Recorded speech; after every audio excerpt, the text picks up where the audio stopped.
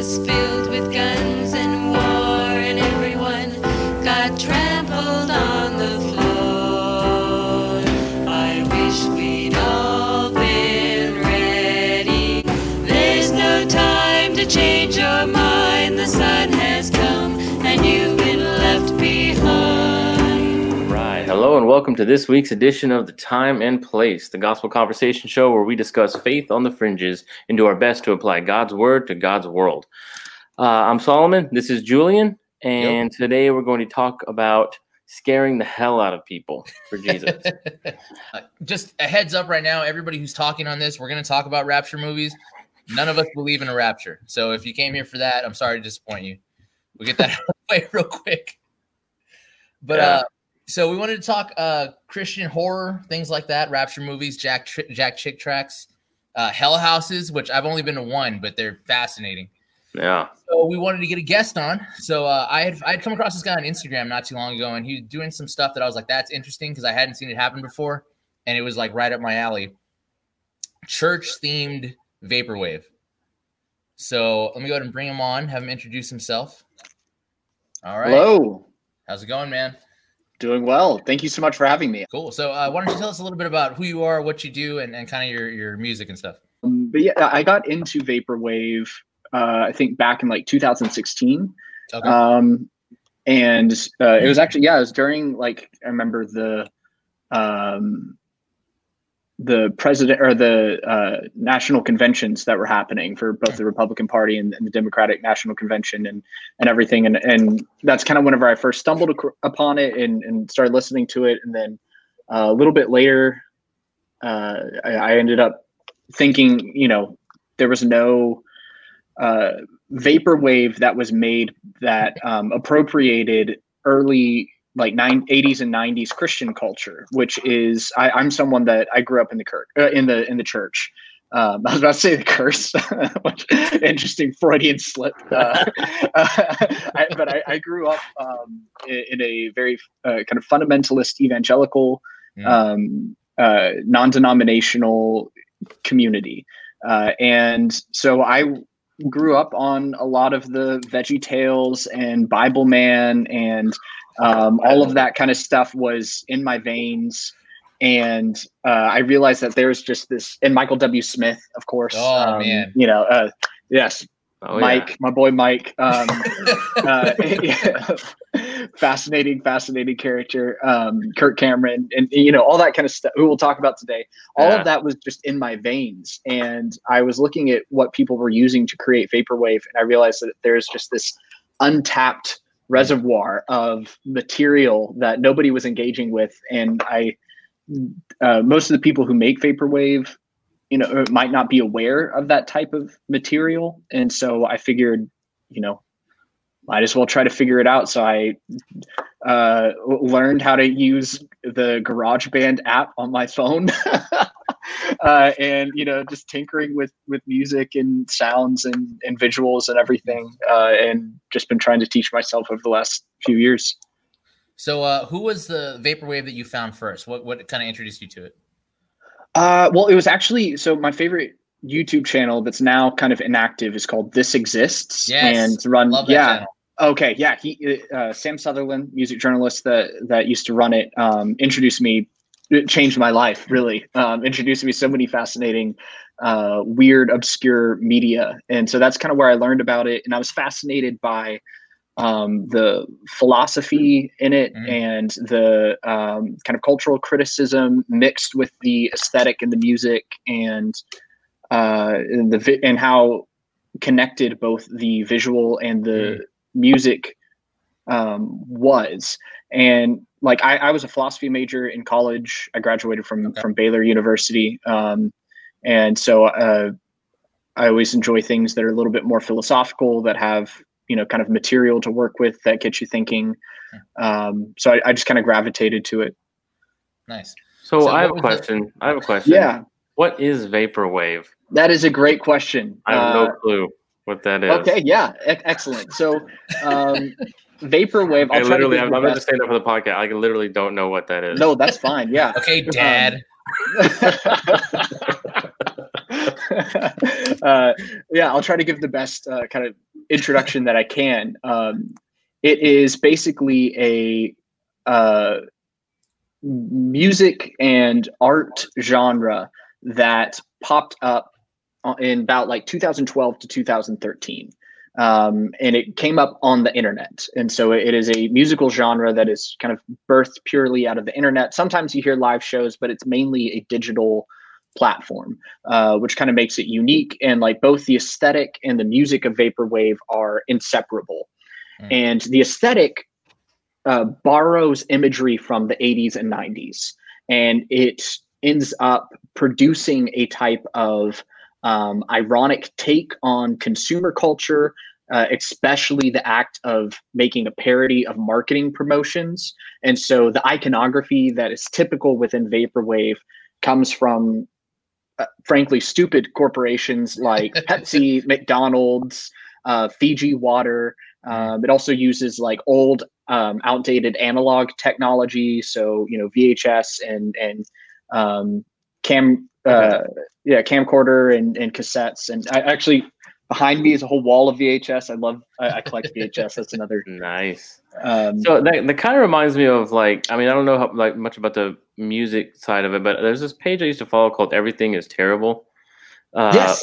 I love Everything is Terrible. You're right. And it was like obscure pop culture things you sort of remember from the 80s, like an infomercial or something. And then, but like set to like a weird techno thing and like I don't know, I don't know exactly. The music part for the visual. That's kind of what I'm getting from that. Is it kind of like that?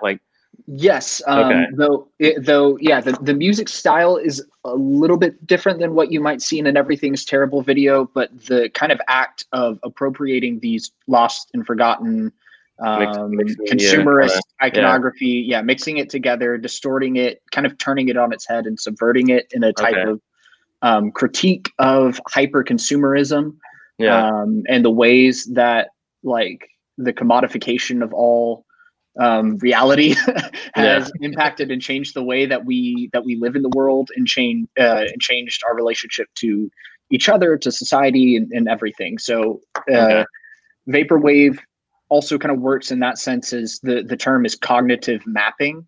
So it helps you kind of create a mental imagination and map of the society that you're living in and the ways that it's been transformed by these consumer products. It has precedent in kind of art history and tradition in pop art of like Andy Warhol, and making like a Campbell soup can painting that kind of takes these everyday objects that are marketed to you and then like magnifies it to this extreme degree and kind of forces you to reconcile or at least consider the images that inform your everyday operation like or something, or kind of a Banksy kind of feel, or like a thing like that. I'm not familiar with that one too much. So Banksy, yeah, the graffiti artist, a little bit, perhaps. Kind of, yeah. But a little more. It's more taking things that already exist and reappropriating them. So less so how he does with like the. Well, he'll have like the telephone booth like melting into the street, or something, and then like. It's more consumer, not so much just everyday item. So it has to be something a little bit more yuppie to kind of like Fiji water. Yeah, like really expensive, high quality bottled water. Yeah.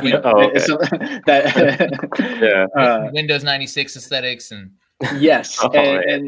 so it's kind of playing with a philosophical term called like commodity fetishism, which is where you take like a commodity and you kind of make it sacred in a sense. And so through different practices of like ideology or like setting the mood and atmosphere of a mall, you end up presenting these different commodities and products as greater than what they are, as something that the individual feels like this, drawn and pulled into to purchase this item. And so Vaporwave kind of plays with that. And the kind of if the Apple Store became a religion, but also it existed in 1994. Yes. That's good. Yeah.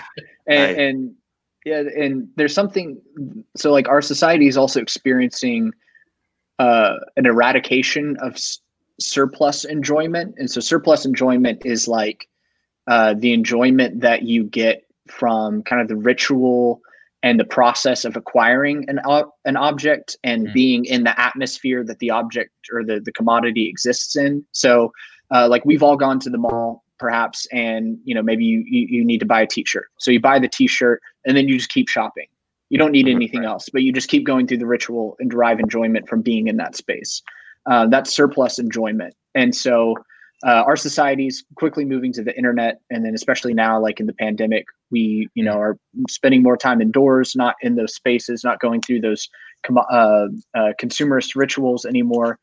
And so we're experiencing the elimination of surplus enjoyment and getting more directly to the objects of, just one click and you order something from Amazon. So Vaporwave has an ironic play of that in which it tries to mimic the surplus enjoyment itself and eliminate the object entirely. So you don't get the Fiji water, you don't get the Pepsi or the Coke or anything like that. You just get kind of the sacred aura of those things, but without the object. And it's kind of a play on those things, if that makes sense. I don't know if that's too deep or if I explained that too quickly. We'll post something for on the page, like an I did write. I can send y'all an essay that I wrote about this as well. I love that. Yeah, but that's kind of the name Vaporwave. That's kind of the idea behind the name too. Like it comes from this idea of vaporware, which was when a company would float out an idea, like word of a product they were going to release that they had no intention of making or releasing, just to hype the company a little more. So Vaporwave is kind of that. Like there's nothing to this. It's all illusionary. Like there's nothing here. But you still get the hype of it. So yeah. Like and the Steve music Jobs' Box computer thing that like was never actually going to be a computer, whatever. Remember his next computer, or whatever, and like he just did that to like get back with Apple. So, he never actually had a computer. Yeah. That type of stuff. That's funny. And so the music kind of sounds like if you were to walk through an abandoned mall, or like elevator music from hell. Or like imagine kind of a broken and distorted cassette tape playing where it's like slowed down and it's kind of skipping and it's distorted and really lo-fi quality. So that's the kind of sound. So you take kind of the church culture stuff and kind of appropriate into that art style, which is really interesting because I don't think people understand how much of a consumer culture there was in Christianity. It still is like now. Exactly. Air One Radio is an iHeart radio station. Like that's crazy to me that it's full on mainstream consumerism at this point. Exactly. So in my church wave art, I try to apply kind of the genre and formal aspects of vaporwave to specifically Christian material, and kind of to try to help again that cognitive mapping of trying to understand the strangely consumeristic landscape of contemporary American Christianity. And so that's kind of the goal that I come at it with. It's not evangelism. I wouldn't say, it's not like something that I think like, this is, you're not going to listen to my album and have a come to Jesus moment. Like if you do, that's fine. I've had people contact me and say like, hey, you've really got, me thinking again about religion and really, wanting to spark that conversation with me, which is, fine if it, I like it creating dialogue and creating conversation. That's great. So it's not like pure evangelism, but it's also not anti-Christianity or anti-theism. I'm not trying to get people to hate Christianity or hate religion. I'm just trying to get people to think a little bit more critically and analytically, I would even say, about like the state of our religious culture and how it shapes us and how it's unique and maybe shaped by other ideologies as well. Do you use only things that you're like personally familiar with, or were there things in like the Christian zeitgeist kind of environment atmosphere that you knew were there from the 80s and 90s, but you didn't know personally, but you still use it? Or is it just really just things that you're familiar with? Yeah, great question. So I've tried to educate myself more and become familiar with those things. So I was born in 95. So, I missed all of the 80s, and, I only have vague memories of the late 90s. So VeggieTales was especially omnipresent in my childhood religious upbringing. I still love VeggieTales, unironically. Like Josh and the Big Wall is one of my favorite sermons of all time. I tell people, I'm actually in divinity school right now. Cool. And for one of my thesis papers for a class, I did partial analysis on Josh and the Big Wall because of how much I love it. But I do try to make myself more familiar with things like I never heard of the show Fire by Night until doing kind of research and looking into this weird Christian culture, surfing on the internet and collecting VHS tapes on this. Fire by Night was a 80s and 90s straight to VHS kind of variety show. Think like maybe SNL that was geared for youth group. So it was nuts. I'm sure the youth group loved it. Yeah, you can find all of it on YouTube. Fire by Night, NITE. Highly recommend it for bizarre, fascinating. Yeah, because they're cool. Because they're so cool. So one of the things when I first went to your YouTube channel, you did a lot of VHS uploads of stuff that I was like, I've never seen this before, and it's great. The first one I watched was maybe the funniest one. Was the not instruction video, but like the video left behind for people who would be left behind? Yes. In case you've just joined us, this is WNN's continuous global coverage of what can only be described as the greatest disaster or possibly attack in human history. Here's what we do know. At 4:59 Eastern Time, millions of people literally vanished off the face of the earth, both from this country and from around the world. Isn't that crazy? It was totally straightforward. Yeah, right? It was real. It was like legit. It wasn't no, not a parody. The first half is like a dramatization of the day of the rapture, right? And they're cutting to all the news stations with the clothes laying on the ground. No, they didn't go that far. They're just doing like newscasts. So you're just getting the highlights.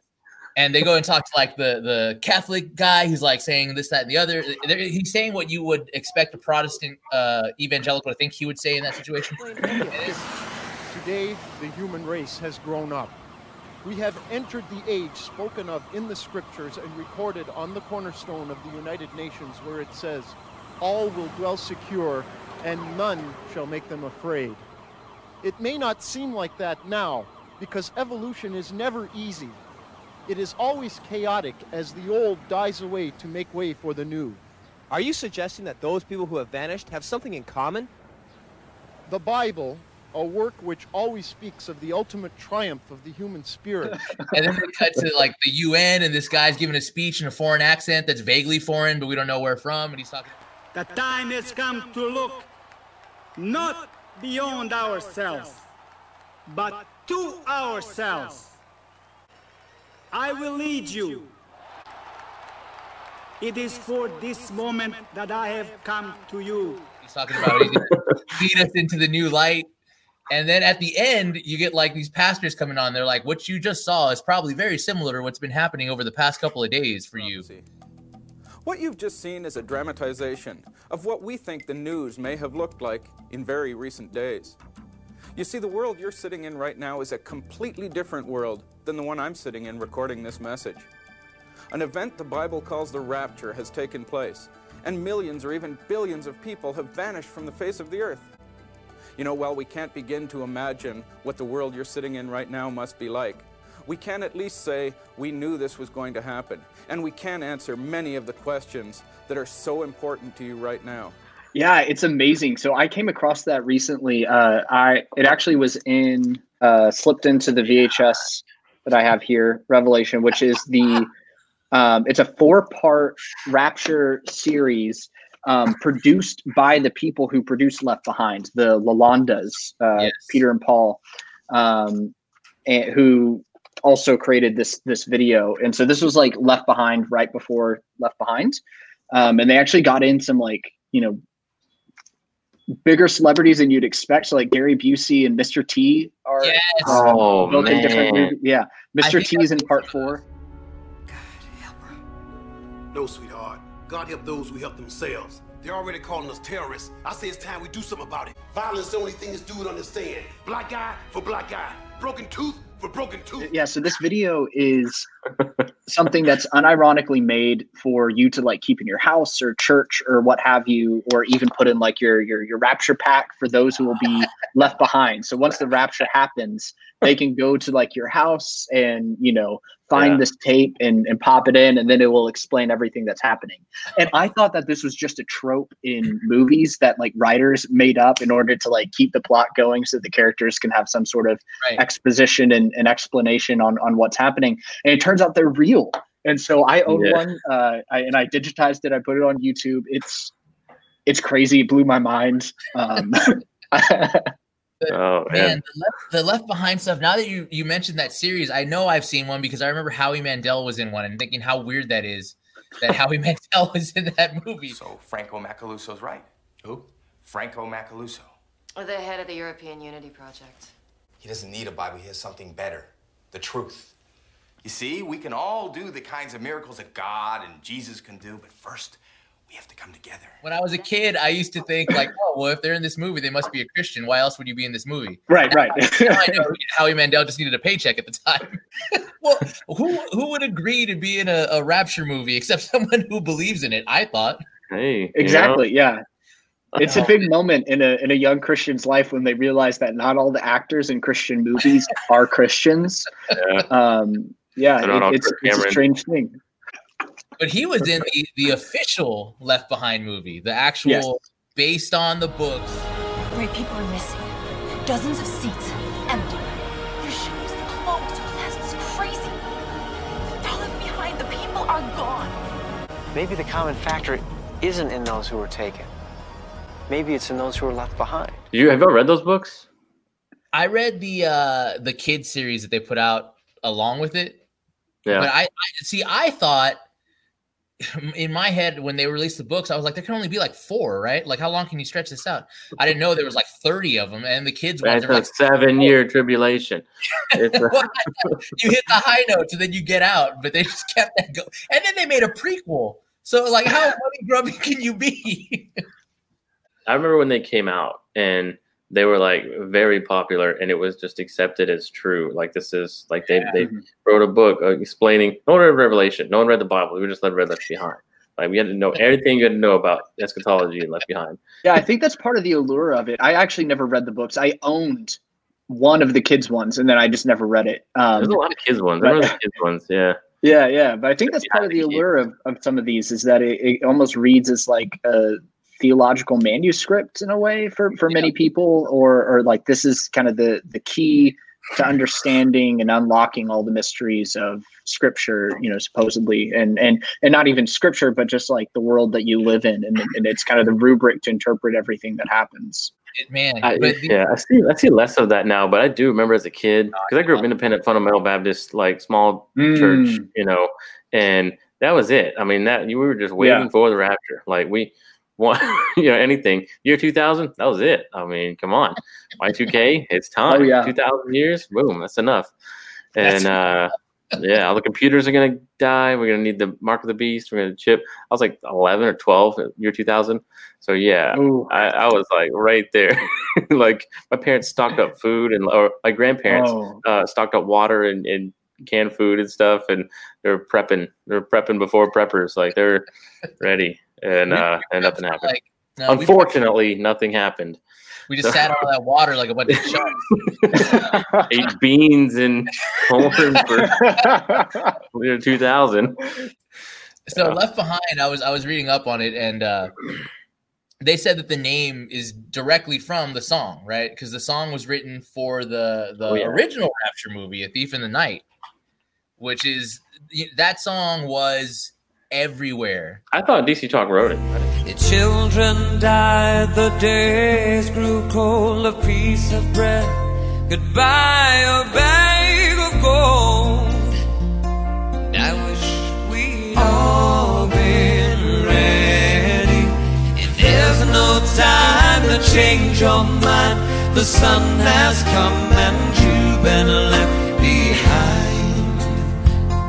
No, it was Larry Norman, Christianity's Neil Young, wrote that song specifically for that movie. Actually, it was written a little bit before the movie. Sorry to correct. So this is just already in the mainstream, not mainstream, but it was already part of like the hippie Jesus movement. It was on his first album that I think was released in 1969. Okay. Wow. So about 3 years before the movie came out. Solomon, I'm envious. Can you show your goods that you have right now? Because you have.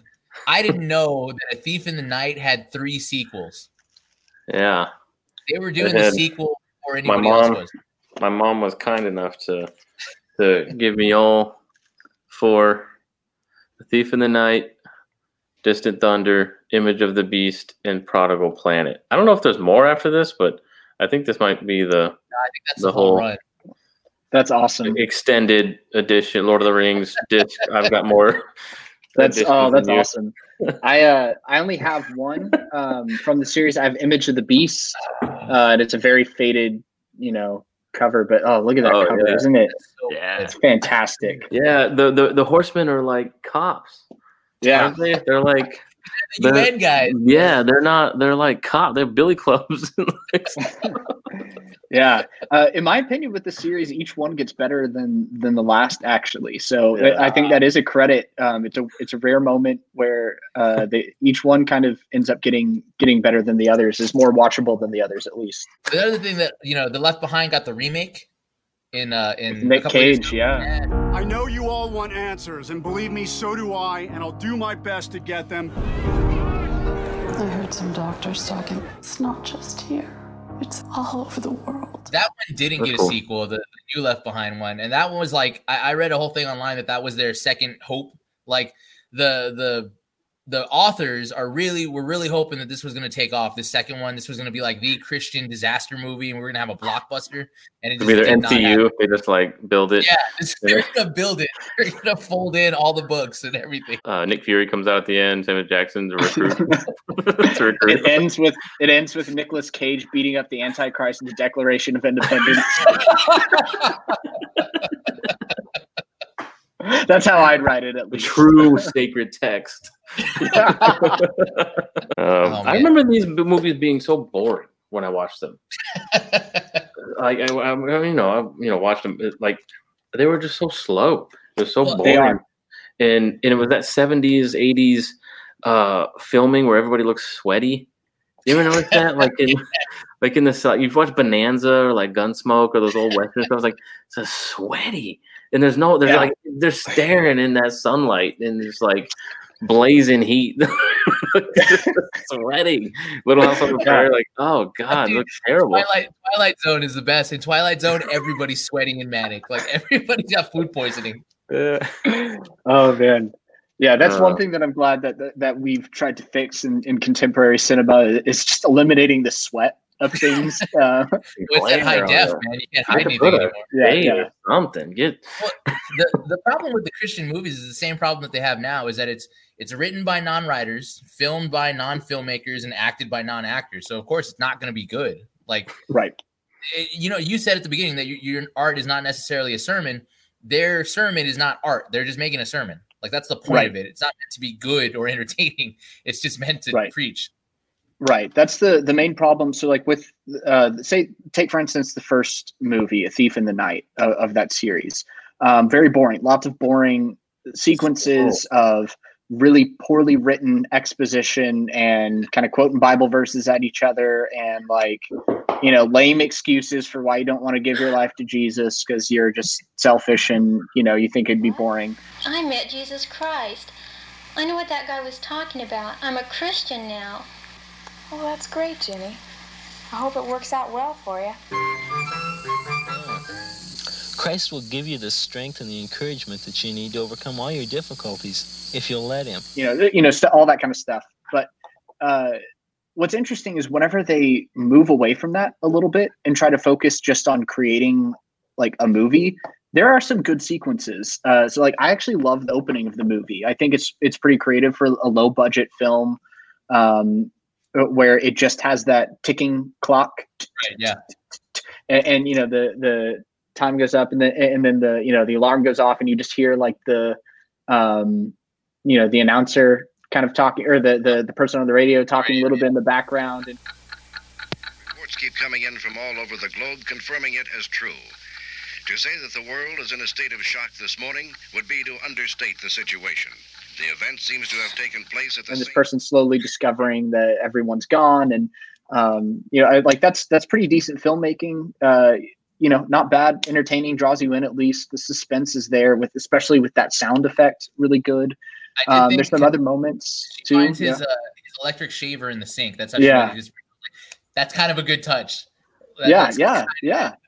There's a great moment in the second movie wherever she's going to her grandmother's house and seeing if her grandmother's there, and it has like a landline phone that's dangling and kind of making that beeping noise and swinging back and forth. And there's this like eerie guitar noise as she's walking through the house, and it looks like maybe somebody's broken in. Is she in danger? It's very suspenseful. It reminds me of Granny? Granny? Are you up there?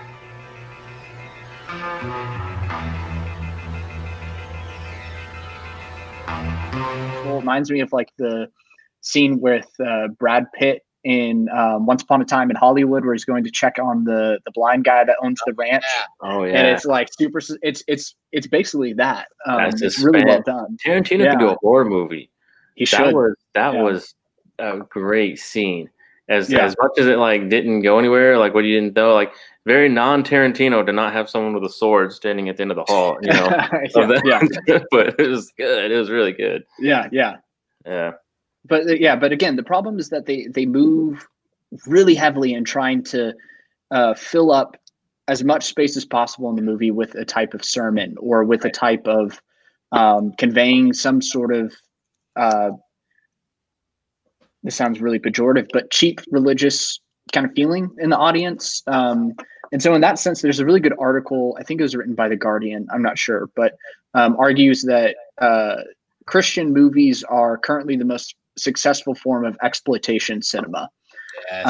And an exploitation film, for anyone that's watching that doesn't know, is a very cheaply made movie, low budget, poor acting, poor quality that kind of sells you on one thing. So like maybe it's a horror movie, and so it's not well made, but you get to see some blood and guts, and so like I guess, or there's like maybe you get to see some nudity or something, and everything else about the movie is terrible.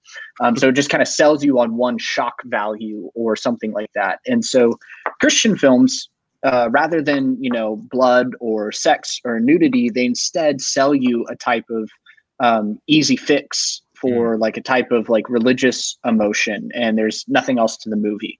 And so they're made really for no money, and then they make way more than it costs. So you have like now secular companies are starting their own branches of to make Christian films because it's just an easy investment. Well, I mean, that's what happened with Christian music too, right? That it was a couple of dudes with guitars and pianos, and then it blew up, and now EMI is buying it up, and they have the whole division that's just for Christian music of major record companies. Yeah, it's that commodification. It talking about it more, it's not as weird to think that you use Christian culture to do capitalist critique in your art, because it's so marketable. It's there. What's your favorite exploitation movie, if you have one? My favorite exploitation film? One that I've come across recently that I absolutely love, that's probably more on topic for us, is this film. Recently acquired the big box VHS. It's called Monster Hunter or Absurd. And you can find it on YouTube. The whole thing's available. It's from like the 80s. And I think it's a genius movie. It's maybe not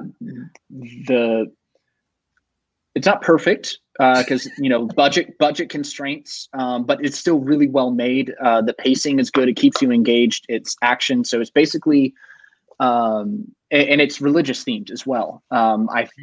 So it has this kind of Christian horror aspect to it. And so basically you have this, it's a slasher film. And so there's this kind of guy who can't be killed. His body, he's like a Wolverine or Deadpool character, so he regenerates whenever. You can only kill him by chopping his head off. He's and a this, Highlander.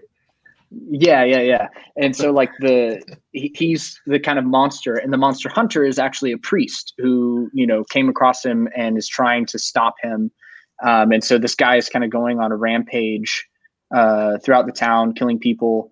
And the final girl of the movie, the heroine is actually this disabled young teenage girl. That she's kind of the Laurie Strode or of that film. And I think it's brilliant because recently I've been really into what's called disability criticism within literature, and especially like within scripture. I'm most fascinated by. So it's not criticism as in like, trying to point out all the things that you don't like, but a lens through which you interpret things and kind of read from a certain perspective. And so it's reading scripture, for example, through the lens of someone who has a disabled body, and dealing with that type of an ailment of the body or sickness, or maybe you're harboring like trauma, kind of that psychological thing that influences the way that you can physically move throughout the world, or how you kind of physically relate to your own body. And this film, I think, is just a great work of disability criticism. Because you have this character who is, so the term is ableism, which means like where you very much privilege people who are not disabled, and you don't make the proper accommodations and things set in place and properly treat with love and concern people with disabled bodies, where you ignore their needs and just focus on able-bodied people. So you have this guy who is the embodiment of ableism. And it's going through and it's destroying things. And the priest character comes to this recognition. He even has this line where he says, I recognize that this is actually like the spawn of Satan. I know what you are thinking, but there is nothing of human left in him. He is creature of evil. The spark of God was smothered the moment the devil took possession of him. And so you have this priest character who declares that ableism is demonic. Ableism is satanic. And he says, we have to cut it off at the head. It's not enough just to try to like poke the body here and there. You have to eliminate it. And the hero of this movie ends up being a disabled person who conquers ableism. And I think it's a great movie. It's a great sermon. The soundtrack is also fantastic as well. So I highly recommend it for anyone. Read it through that perspective. Yeah. So are you familiar with Justin Peters? Justin Peters. Yeah, I don't think I am. He's a pastor. He's a great pastor, great writer, and ministries and stuff. And he has cerebral palsy, and he's like he's very much against like prosperity gospel and like you're healed kind of thing. And he's like, yeah, I've been to those, and I still have cerebral palsy. Kind of outspoken about those kind of things, but like a solid, faithful theologian, like really cool. Yeah, that's awesome. That's one of those kind of a little off topic. One of those aspects in the scripture that's always kind of, I guess, especially in America, once again, prosperity is that idea that like, well, if God loves you, you're never sick. If God loves you, you're never hurt. Like, and there's that whole sequence. You don't have enough faith. If you have enough faith, well, and there's it's your problem. It's your fault. Yeah, right. That whole sequence when the disciples and Jesus are walking and they find the man who was born blind, and they're like, well, whose sin was he born blind for? And he's like, well, nobody's sin. That's not what it was for. It was for the glory of God to be revealed in him. That whole, it's, I don't know, off topic, but that's interesting. I never thought of it from that way before. Yeah, there's great discussion coming out of it. Great insight, great theological insight, great for preaching and the work of the church, and making us think about how we treat other people, making sure that everyone gets treated with the love and the affection that they need. So on the exploitation, you turned me on to this dude, Ron Ormond. Yes. Who is my new hero. Oh my God. Yeah, mind blowing. Never thought it could happen. That idea of a grindhouse director who is, I wrote down the name of his movies because I was like, this is fascinating. There's another channel on YouTube called Preacher Boys, who kind of from the same thing. They're more focused on critiquing the IFB movement and kind of some of the darkness that's hidden under those kind of cult of personality people. But they were talking about this guy, and they went through a list of his movies. Before his big one, he had Untamed Mistress, The Exotic Ones, King of the Bullwhip, which I really want to see because that sounds awesome. On the Mesa of Lost Women, and The Girl from Tobacco Road. Those are his. There's also The Zombie and the Stripper. Oh, The Monster and the Stripper, which is the one that he made right before converting to Christianity. Complete 180. That's so good. How was he converted? Do we know how he was converted, or like how? Yes. So he was kind of like a movie producer and everything, and he owned his own plane, and he was in a plane crash and survived, and I think he was like in a second one too, or whatever. Anyways, he had a really unfortunate series of incidents involving planes, and somehow managed to survive and interpreted it as like a miracle from God. And so he then said, like, I need to change my life, and he converted to Christianity and said, well, I make movies, so I guess I'll start making Christian movies. So he had a Martin Luther moment. He's the Martin Luther of cinema. Is what he's saying. Oh, be saved. Just save me. Yes. So then he hooks up with he hooks up with this and if I'm saying his name wrong, please tell me, this preacher who I've never heard of, Estes Perkle. Yeah, and they make If Footmen Tire You, What Will Horses Do, which is a propaganda anti-communism movie. Yes. It's nuts. It is. So he kind of films a sermon so Estes Perkle was going around the country giving this sermon, and you can actually, like, he even made, vinyl records of it. And so Ron Orman films Estes Perkle giving this sermon. But it's filled with all sorts of stories about all the ways that the communists are going to torture your kids if they say that they love Jesus, and all these horrific things, the ways that they could possibly torture you for being a Christian and being an American. And so then you'll work 7 days a week, 363 days out of the year. You'll only have 2 days a year off. Those 2 days will be used to praise the communist takeover.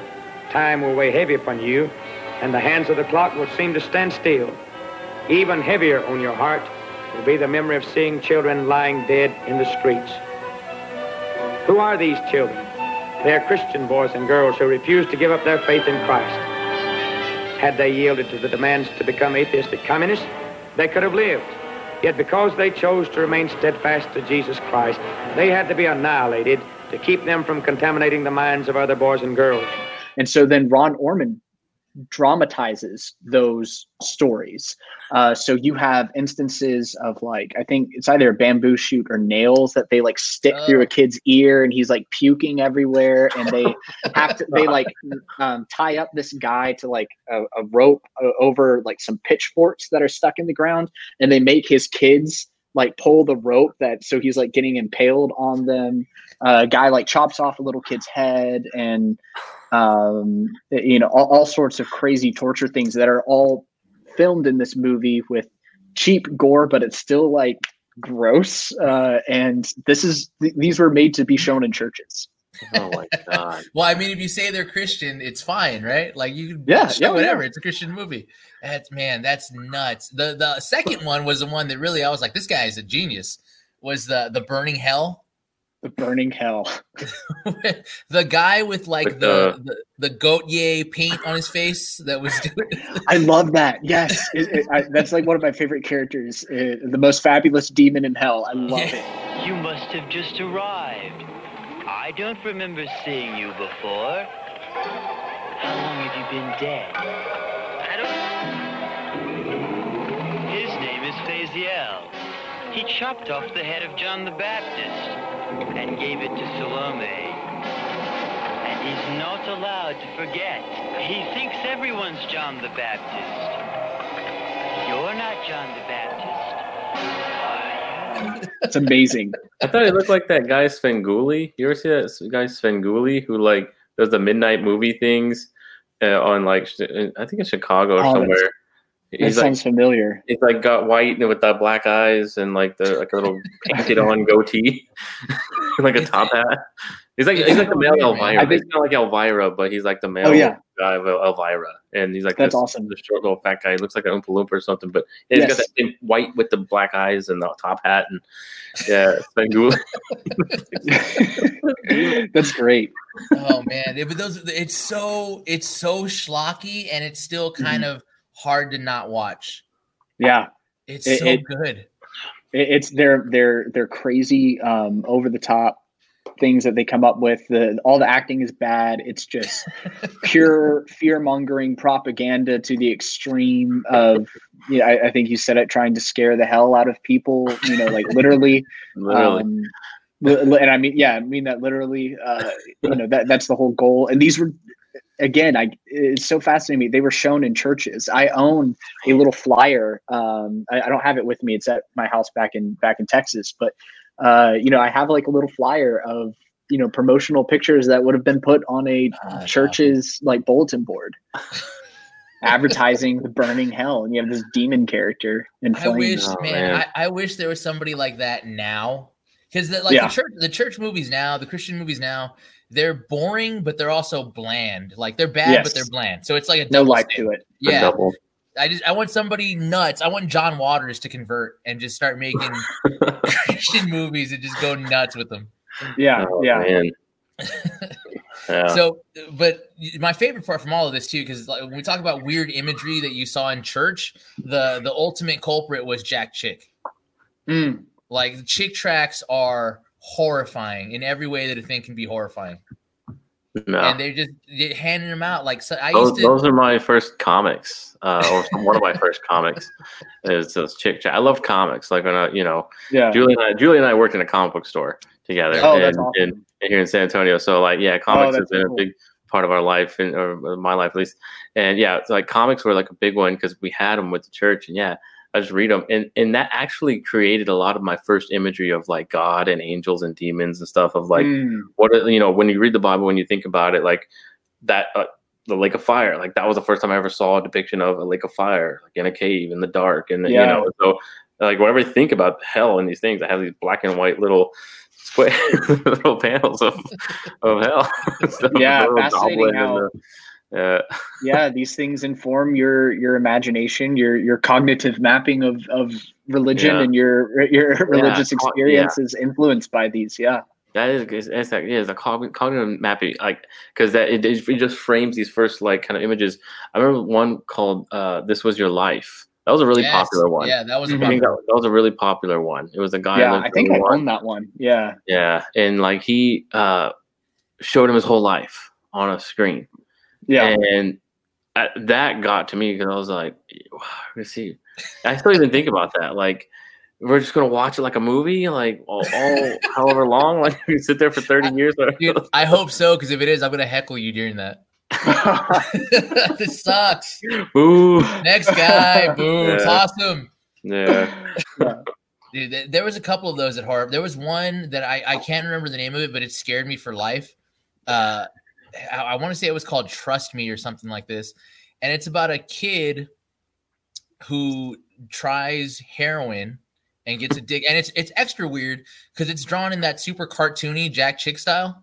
Yeah. It's not like the more realistic ones that the other guy drew. No, it's him. And this kid tries heroin and he gets hooked. So then he starts stealing stuff to buy more heroin. And the whole thing is everybody tells him, trust me.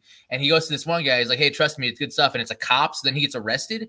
And then he goes to jail. And then he gets AIDS in jail because he gets raped. This is all drawn in that Jack Chick like cartoon stuff. Yeah. And it's so weird because it looks like a cartoon. But he's laying in a hospital bed. It's like a Family Circus style. Yes, dude, he's laying it's like Ziggy. He's laying in a bed with a thermometer, and there's a doctor standing by him, a cartoon doctor saying, yes, he has AIDS. And I'm like, oh my God, what is this? He's got the cloud above him with the little star. Oh man. That's it's just rough, sick. That should just like delegitimize anyone at that point. If you're using like rape as shock value for that's not even the worst one. That's just despicable. And that's not even the worst one that he made. Yeah. There was a lot. Yeah. So And many.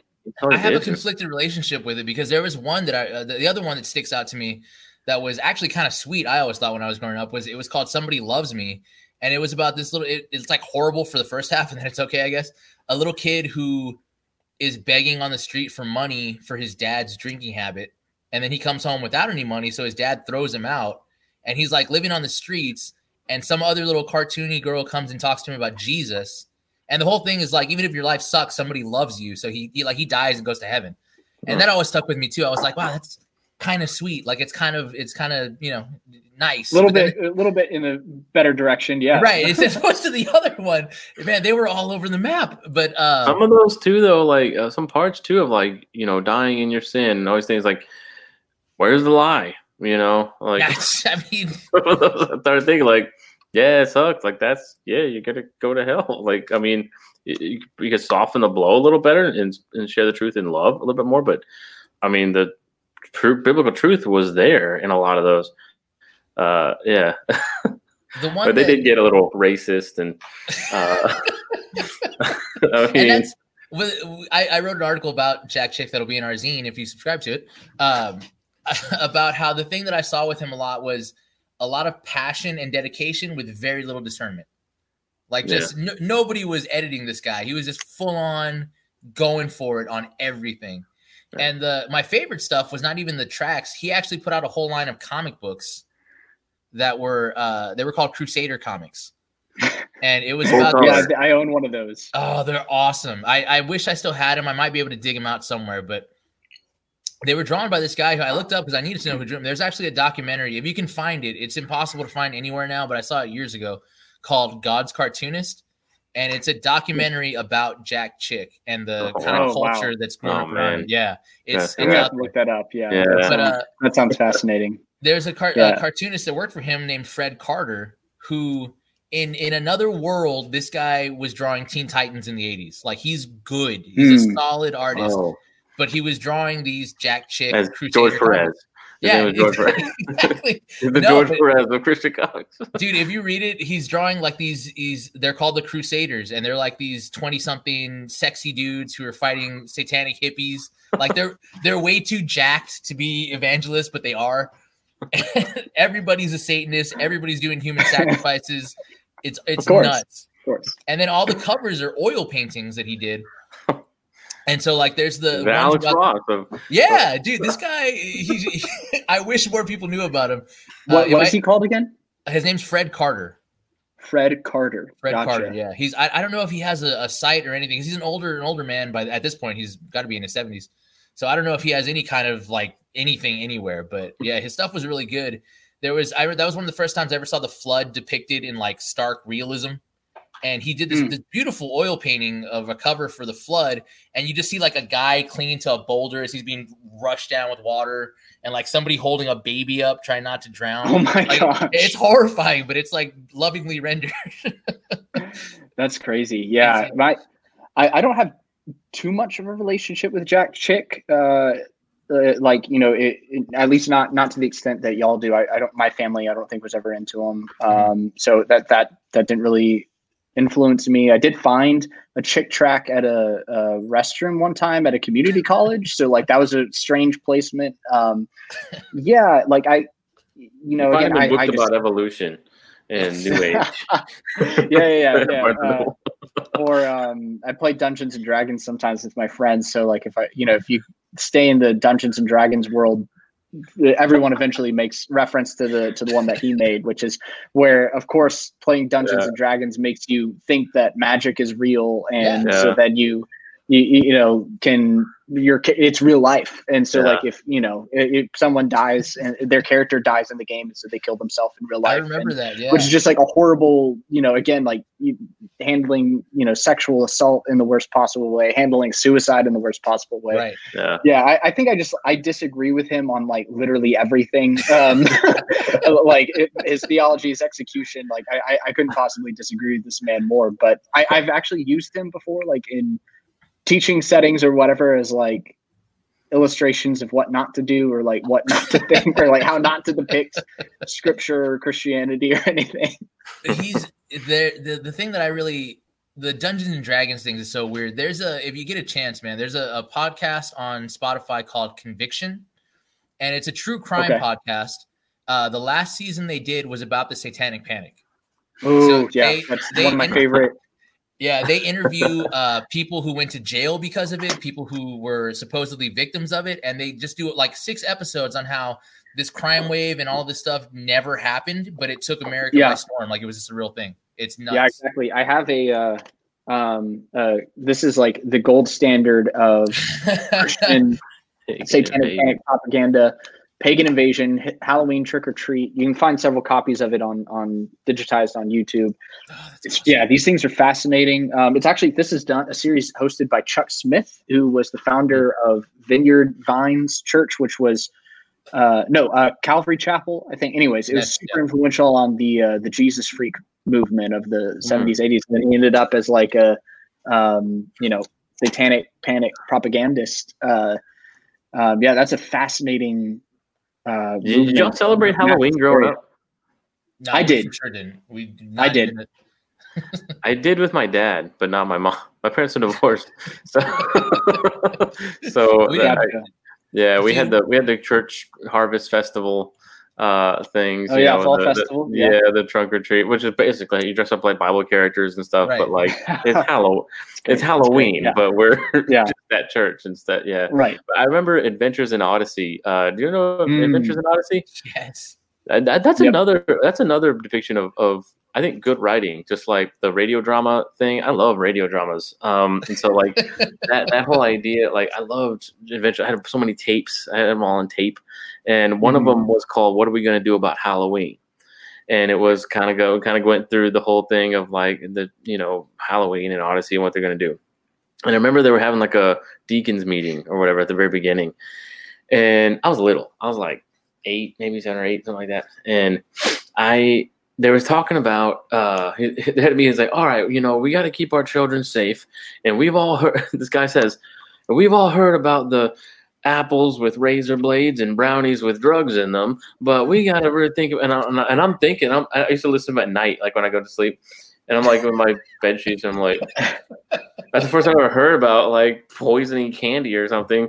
And I was just like, what? Razor blades in apples, and I just started thinking about like, oh yeah, you just slide them in. I'm like, I didn't eat an apple for like years after. something that's never happened like one time, but like documentation. And what I love though is that you can get your candy X-rayed at some hospitals to make sure it's not poison. So it wasn't poisoned before, but it sure is now after we irradiate it. Just choke that down. Yeah, it's and I also love the idea of like these people who like have their drugs and they're just like the money that you I don't know, I'm assuming drugs are expensive, or at least not like an investment, and you're just like taking that investment and then just like indiscriminately like giving it out to these random kids, and you're like you'll never see, I guess like as a prank that you'll never witness or you'll something. Never see. Yeah, that's true. I heard like, someone say like nobody's wasting their drugs on Halloween candy. That's a good point. That's a really good point. That's true. The Christian thing is always, that's the thing that kills me about Christianity, is always the cheap version. Like we don't do Halloween, we do harvest festivals. Like it's the same thing, but less fun. The other thing that we do is the Hell House, which I've only been to one ever. Like I wasn't aware of it until much later when I was a teenager. And I only went to that one because I had a crush on a girl that was doing it. And she was like, oh, you should come. And I was like, I'm for sure going. That was the first and only time I ever went to a Hell House. And I sent Solomon a clip from a Hell House that I saw on YouTube. Oh my God. It's like a living Jack Chick comic. Yeah. It is. It's amazing. They're crazy. Usually really, really poor acting as well. So again, it's like a living kind of exploitation theater production in a way. Welcome, ladies and gentlemen. I've been expecting you. We're all going to have so much fun tonight here in our Hell House. So let's get this party started, huh? that is, very poor acting, poor, directing and all that kind of stuff, but just relies on that shock value, right? Of scaring people of, you're going to go to hell and be tortured forever, and coming up with creative low budget ways to try to torture some youth group volunteer, some teenager that is volunteering and everything. So yeah, they're crazy. I've never been to one. I know people like growing up, like in because again, I went to a private Christian school, and so like I knew people that went to them. We're talking about it, and all I remember is him saying that there was a scene where a kid commits suicide and goes to hell, which again, like taking these really sensitive topics, because I don't want people to think that I'm making fun of mental health and suicide, but I'm baffled how incompetently it's handled by some of these Christian groups. Of you're taking this really serious, sensitive subject and then like using it for your exploitation, theatrical performances, and it's like on top of suicide, you're also going to go to hell. And it's just like this really, really like terrible message. But I remember them saying like they use a blank in like the gun that the kid uses to take his own life, and so it's like an actual gunshot almost goes off and like terrifies everyone with So I remember them talking about that. And of course, you can find some of these on YouTube. It's always fun to watch the performance of the devil because it's always some like, old dad that is in, or like just one of the deacons that has a low voice in the church that they like put some cheap red makeup on and give him a black robe, and then he just like goes around. I am the enemy of your soul.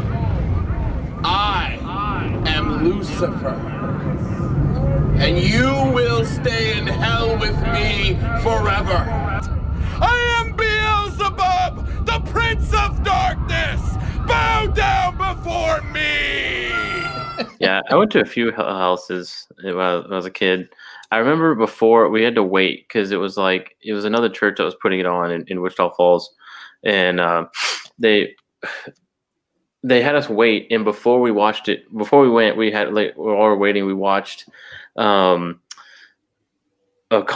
Christian comedy video, and it was this guy named Mark Lowry.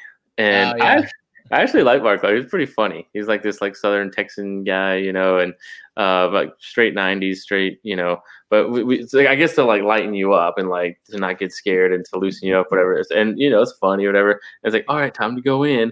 Yeah. And you like this whole group goes in, and yeah, dude, I remember what the biggest things I remember were an abortion. Yes. Operation. Oh, that's always featured. Yeah, for sure. Yeah. And it was like, but it was like blinking, and it was all scary and dark and evil and stuff. But it was like an operating room, and it was an abortion going on. It was like, I think I barely knew like what even that was. And yeah. And that was getting a red soaked hot wing thrown at me. That was supposed to be a fetus. No, are you kidding? No, they had like, they're like, and they like got and they like had it in the bucket or something, and she like throws the bucket down and it splatters out, and you're like, holy shit, what is that? And like and it's like a bloody hot wing or some piece of chicken or something. And yeah, and it's like I'm speechless. That's the most extreme I've ever heard. Yeah, dude, they had it. They have it, and then the one that really got me too. But see, it was weird because like we went with our church and like I think my mom, and there was kind of an explanation even for my like independent fundamental Baptist church. There was like, we need to have a talk with the kids after the thing. So we like talked and stuff, and I remember somebody saying like, that's it's a little dramatic, or it's a little, and they pointed me to the Bible. They were like, look, this is what they're trying to say with scripture of like how this works. And because there was a hell scene at the very end. It was always at the end. Like it was like a hell, you walk through hell and it's like all dark and scary and stuff. But I remember there was people and they were like, doing the whole hell thing. And but they were like burn victims. They weren't like, they had like makeup on of like a burn victim, like Freddy Krueger, kind of like melting flesh kind of thing. And there was this lady screaming at everybody saying, "Why didn't you tell me? Why didn't you tell me?" You know, and that he was like, "Oh, I'm sorry." Like, it's like really that's freaky. Yeah, it was a lot of freaky, scary crap. But yeah, it was like that's crazy. It was like a car accident scene, I think, or something, and it was like, he died. You know, one of those things. It kind of like, were they just sitting in chairs next to each other, and then like it's it was like broken glass, and someone was like dead and stuff, and then like I don't know, it was weird. This place had a budget. Yeah, it was pretty weird. It was. There was like a kitchen scene or something. I can't remember. It was a lot of. I think I blocked a lot of that. We're pulling up repressed memories right now. Yeah, it was. My favorite thing is all the death scenes, and I know that's terrible, but like watching those like youth group kids die and all of their like terrible acting and like the terrible ways that they come up with it is, you know, it's. Yeah, that's always the most entertaining part to me. But it's fascinating hearing all. So like even just the artistic decision to start with like a comedy routine, because like comedy and laughter is a way that you kind of like loosen people up. You set down their defenses, and if you're laughing at something, you're able to accept it easier. You're able to accept like just the instantiation of this propaganda machine that you walk through is fascinating. And then you just like terrify the heck out of these little kids, and then like you come to them at the very end of like, you know, now would you like to hear about the Bible after no. you know, being thoroughly what's fascinating the way my youth pastor like stuff did it was like that's not quite, you know. I remember being that way. I remember being that kind of discussion, not like, now we're going to tell you you know, it's like, hey, let me give you the like actual, you know, let's see what the Bible says about any of these things and what it, you know, it was more like analyzing it and like processing it and stuff, which I think was good. I mean, you need some kind of like, what am I supposed to do with this? You know? And yeah, but I remember it being more positive from like my youth pastor and stuff of more, you know, yeah. We did the same thing after we watched Passion of the Christ too, because we all went and like saw Passion of the Christ, and then we tried to go back to youth group and like play ping pong. We're just like, you know, what movie is it? Up. What movie is it where they call Passion of the Christ a snuff film, and it's like a throwaway joke? I don't know. There's some teen comedy where they're talking about Passion of the Christ, and he's like, "Oh, whatever, evangelism. That was a snuff film," but I can't remember what movie it was. Oh, I don't know. Passion of the Christ, though, is I've written about this on my blog. It is definitely a form of torture horror, or like the kind of the more slang term torture porn. Right. That was so popular during the early 2000s with films like Saw and Hostel and The Devil's Rejects and all that kind of stuff. Passion of the Christ, right up in there. That form of just extreme torture horror. So yeah, Passion of the Christ is a rare instance of. Again, back to the Ron Orman, we were talking about how like no one does that anymore. Passion of the Christ is probably the closest that we've ever done of just pure like horror, torture, porn type stuff. So what do we do? What do we do with those, I guess, kind of depictions in the Bible? Just like that, they get pretty gruesome. I mean, and pretty detailed, right? I mean, as anything we would like read or watch today and be like, oh, they're taking it too far. It's like, well, no, that's like scripture. Like, what, you know, should we see scripture in the same way, or how do we disassociate that as far as like something like Passion of the Christ in the actual gospel of the crucifixion and Christ dying on the cross, and it was torturous. I mean, it was a brutal execution. So it's like, what do we do with that scripturally, I guess? Do you mind if I? It was, but I think the problem is with a focus. Like with the Passion of the Christ, it was this whole idea of like, look what Jesus went through for you, which is true, right? He did go through that horrible death, but the thing that he went through for you was the absorbing the cup of the wrath of God for you. Like that was the part that was like, do you understand what he did for you? He took the wrath for you and gave you his righteousness. But what would that look like?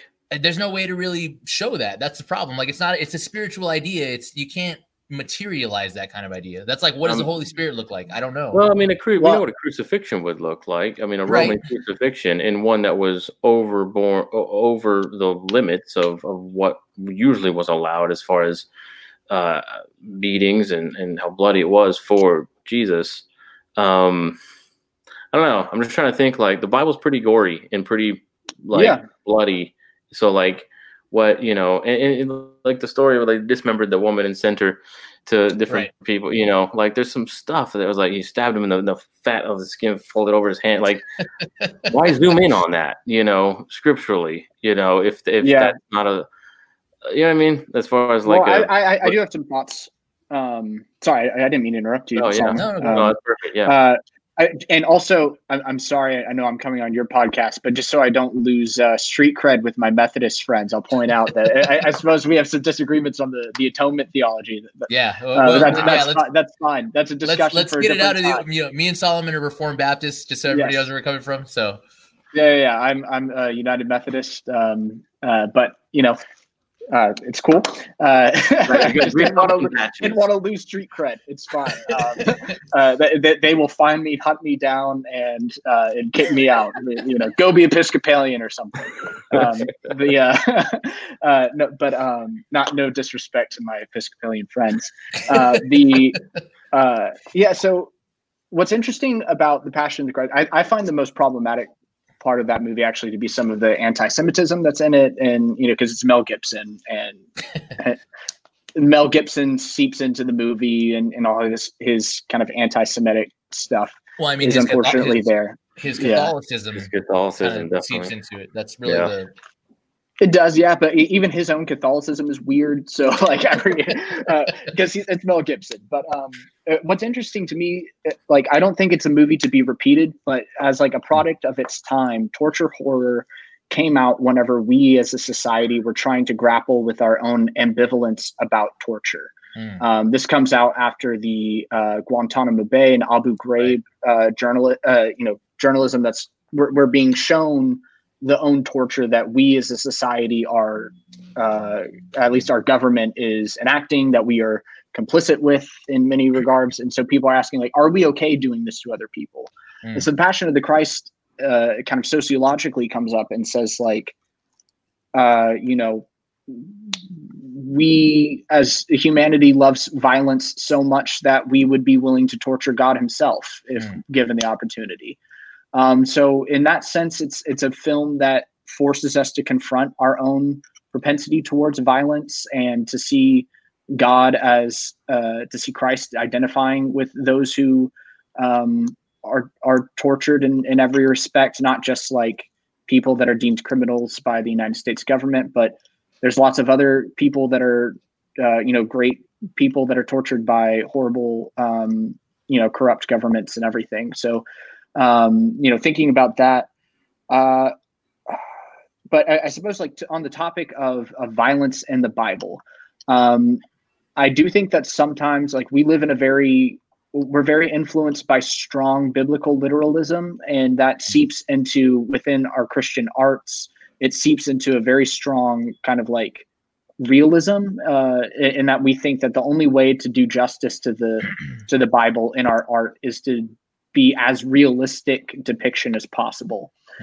And that's not something that we exactly see like in the early church, for example, like Augustine and Origen and lots of people are really influenced by allegorical readings of thinking imaginatively with scripture of like, what would it mean to take, I think you mentioned the story of is it Jehu? I don't know. It's in Judges where he stabs the guy and the fat rolls over the skin. Yeah. What would it be to take that allegorically and how do we read that as something about our relationship to Christ, something about, I know. So, there are things that can be done, allegorically with scripture and violence of bringing out these themes and depicting it in new lights of, really, because, that's part of art is thinking imaginatively, and it's not always meant to say this is exactly what's in scripture, but it's meant to be like, this is a way that you can use the themes and teachings of Scripture to think differently about the world, about your faith, about your relationship to God and others. So that might be an avenue. Yeah, I think that's interesting too, because I think Christians tend to pull punches in the wrong place and to punch harder in the wrong place when we come to depictions of stuff, right? So if we look at the story of Noah, no, it wasn't cute animals on a boat having a good time. That's not the story. But we also don't need to see the drowning infant at the bottom of the ocean for realness, right? Neither one of those is the point, I guess. Right. The point is the salvation of Noah, right? And the mercy that God showed to him. That's kind of the point of the story, the wrath and the mercy, which, I mean, that's the theme of the whole Bible, is the wrath and the mercy. So I think it's that misplaced focus, that idea of trying to, if we look at the horror that we've been talking about, this whole idea of Christian horror is that idea to scare us away from whatever. So the abortion clinic that you see in the Hell House has to look horrifying. It has to be blinking lights. They have to throw chicken wings at you, because it's got to scare you away from that, as opposed to talking about the deeper theological issues involved with that kind of thing and what it means and what it is and the substance of it, not just the ooh of it. And I think that's more dangerous because evil is not so blatant. Yeah, right. Exactly. Evil is subtle. If it looked ugly, you wouldn't go near it. That's the real danger with that kind of thing. I totally agree. And that's one of the reasons why I like well-executed horror. I'm a huge horror fan, and because it gives you ways of thinking about the horrors of real life. And like you said, it's not always blatant, but I like horror because it's not trying to always be realistic. It's not always trying to, it's dealing with things in a very symbolic way. I recently watched the remake of Evil Dead from 2013, and that's a whole movie that's dealing symbolically with trauma and someone who's experienced sexual assault, dealing with drug addiction and all of that trauma. And it's bloody and it's gross and it's covered in piss, but that's often how trauma feels. And the visceral bodilyness of it, but it's also symbolic. And you have this triumphant character who, they're chainsawing someone's face off, but it's the symbolism of her own trauma that she's overcoming, which is why I think horror is interesting. But on the topic of, like you said, pulling some of these themes out and allegorical readings, I would another movie that I'd recommend that I think does this really well is Alice, Sweet Alice, also known as Communion, also known as Holy Terror. This is a film, you can find it on YouTube for free. This is a film that is a retelling of the Cain and Abel story about two little girls. And it is a film, I won't give away spoilers, but because, I highly recommend everyone watch it. Unfortunately, Abel, it doesn't turn out well for him. I'm sorry to spoil that. But Abel, Abel.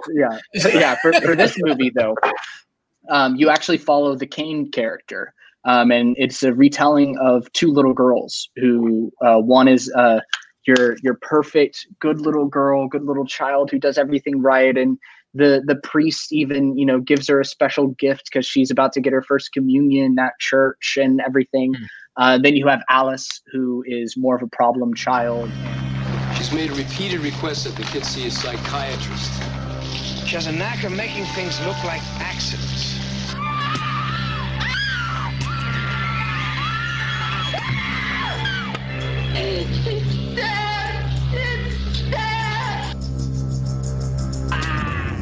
They tried to kill me! No more dolls, no more toys. Alice only plays with bodies. And who is constantly neglected, constantly judged, constantly,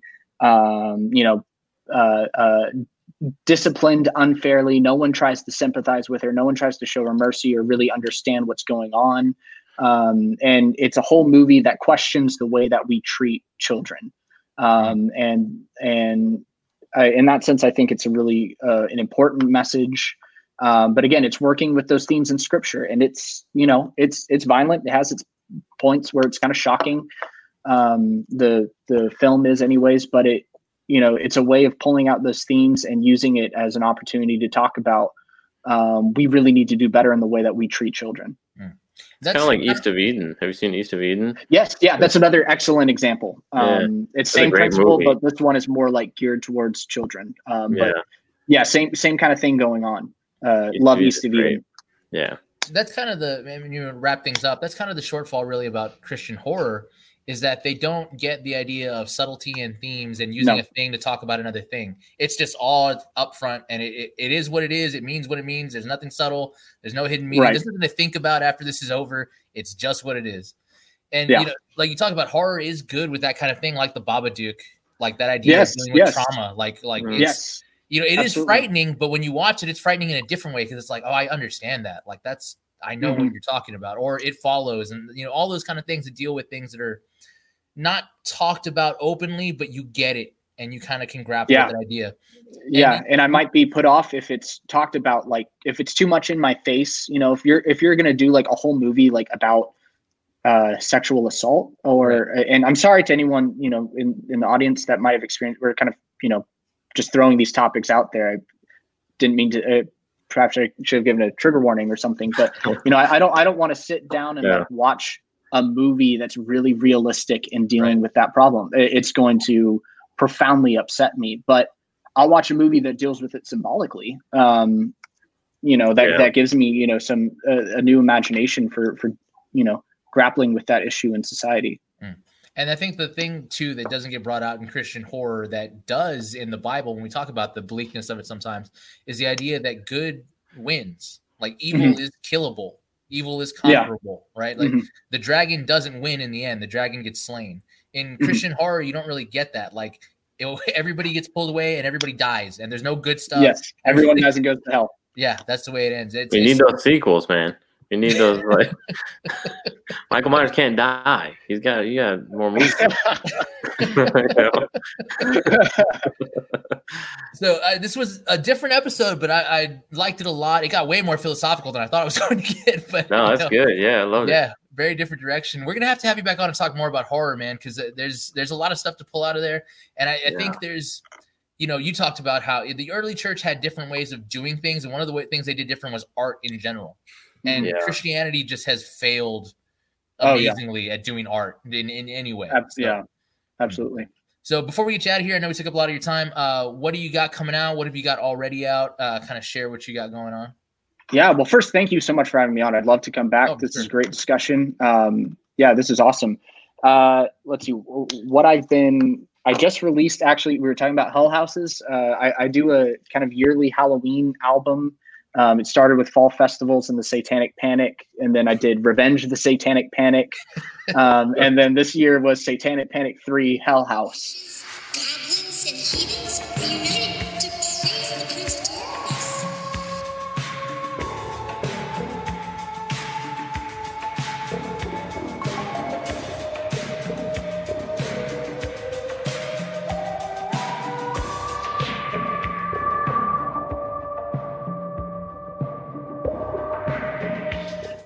So it's an album that deals with that theme of going through a hell house, and you can find the full visual album, which might give it a little bit more, impact and bring you into that world a little bit more. You can find it on my YouTube.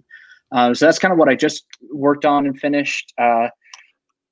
Let's see. I will probably have a Christmas album out as well. Nice. I do a Christmas album every year.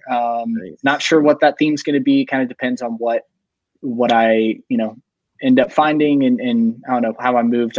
I'm busy with school though. I'm a grad student, so I, lots of reading and writing, so can't be as creative as I'd like, but trying to put things out as I can. Cool. And you have a lot of visual stuff on Instagram too. That's how I found you through Instagram. Somebody actually in a group chat I'm in shared something from your, and there's another guy, I can't remember his name. I'm gonna have to type it in, but he's a Lutheran who does Vaporwave church theme stuff. Oh, that's awesome. So, yeah, it's pretty cool.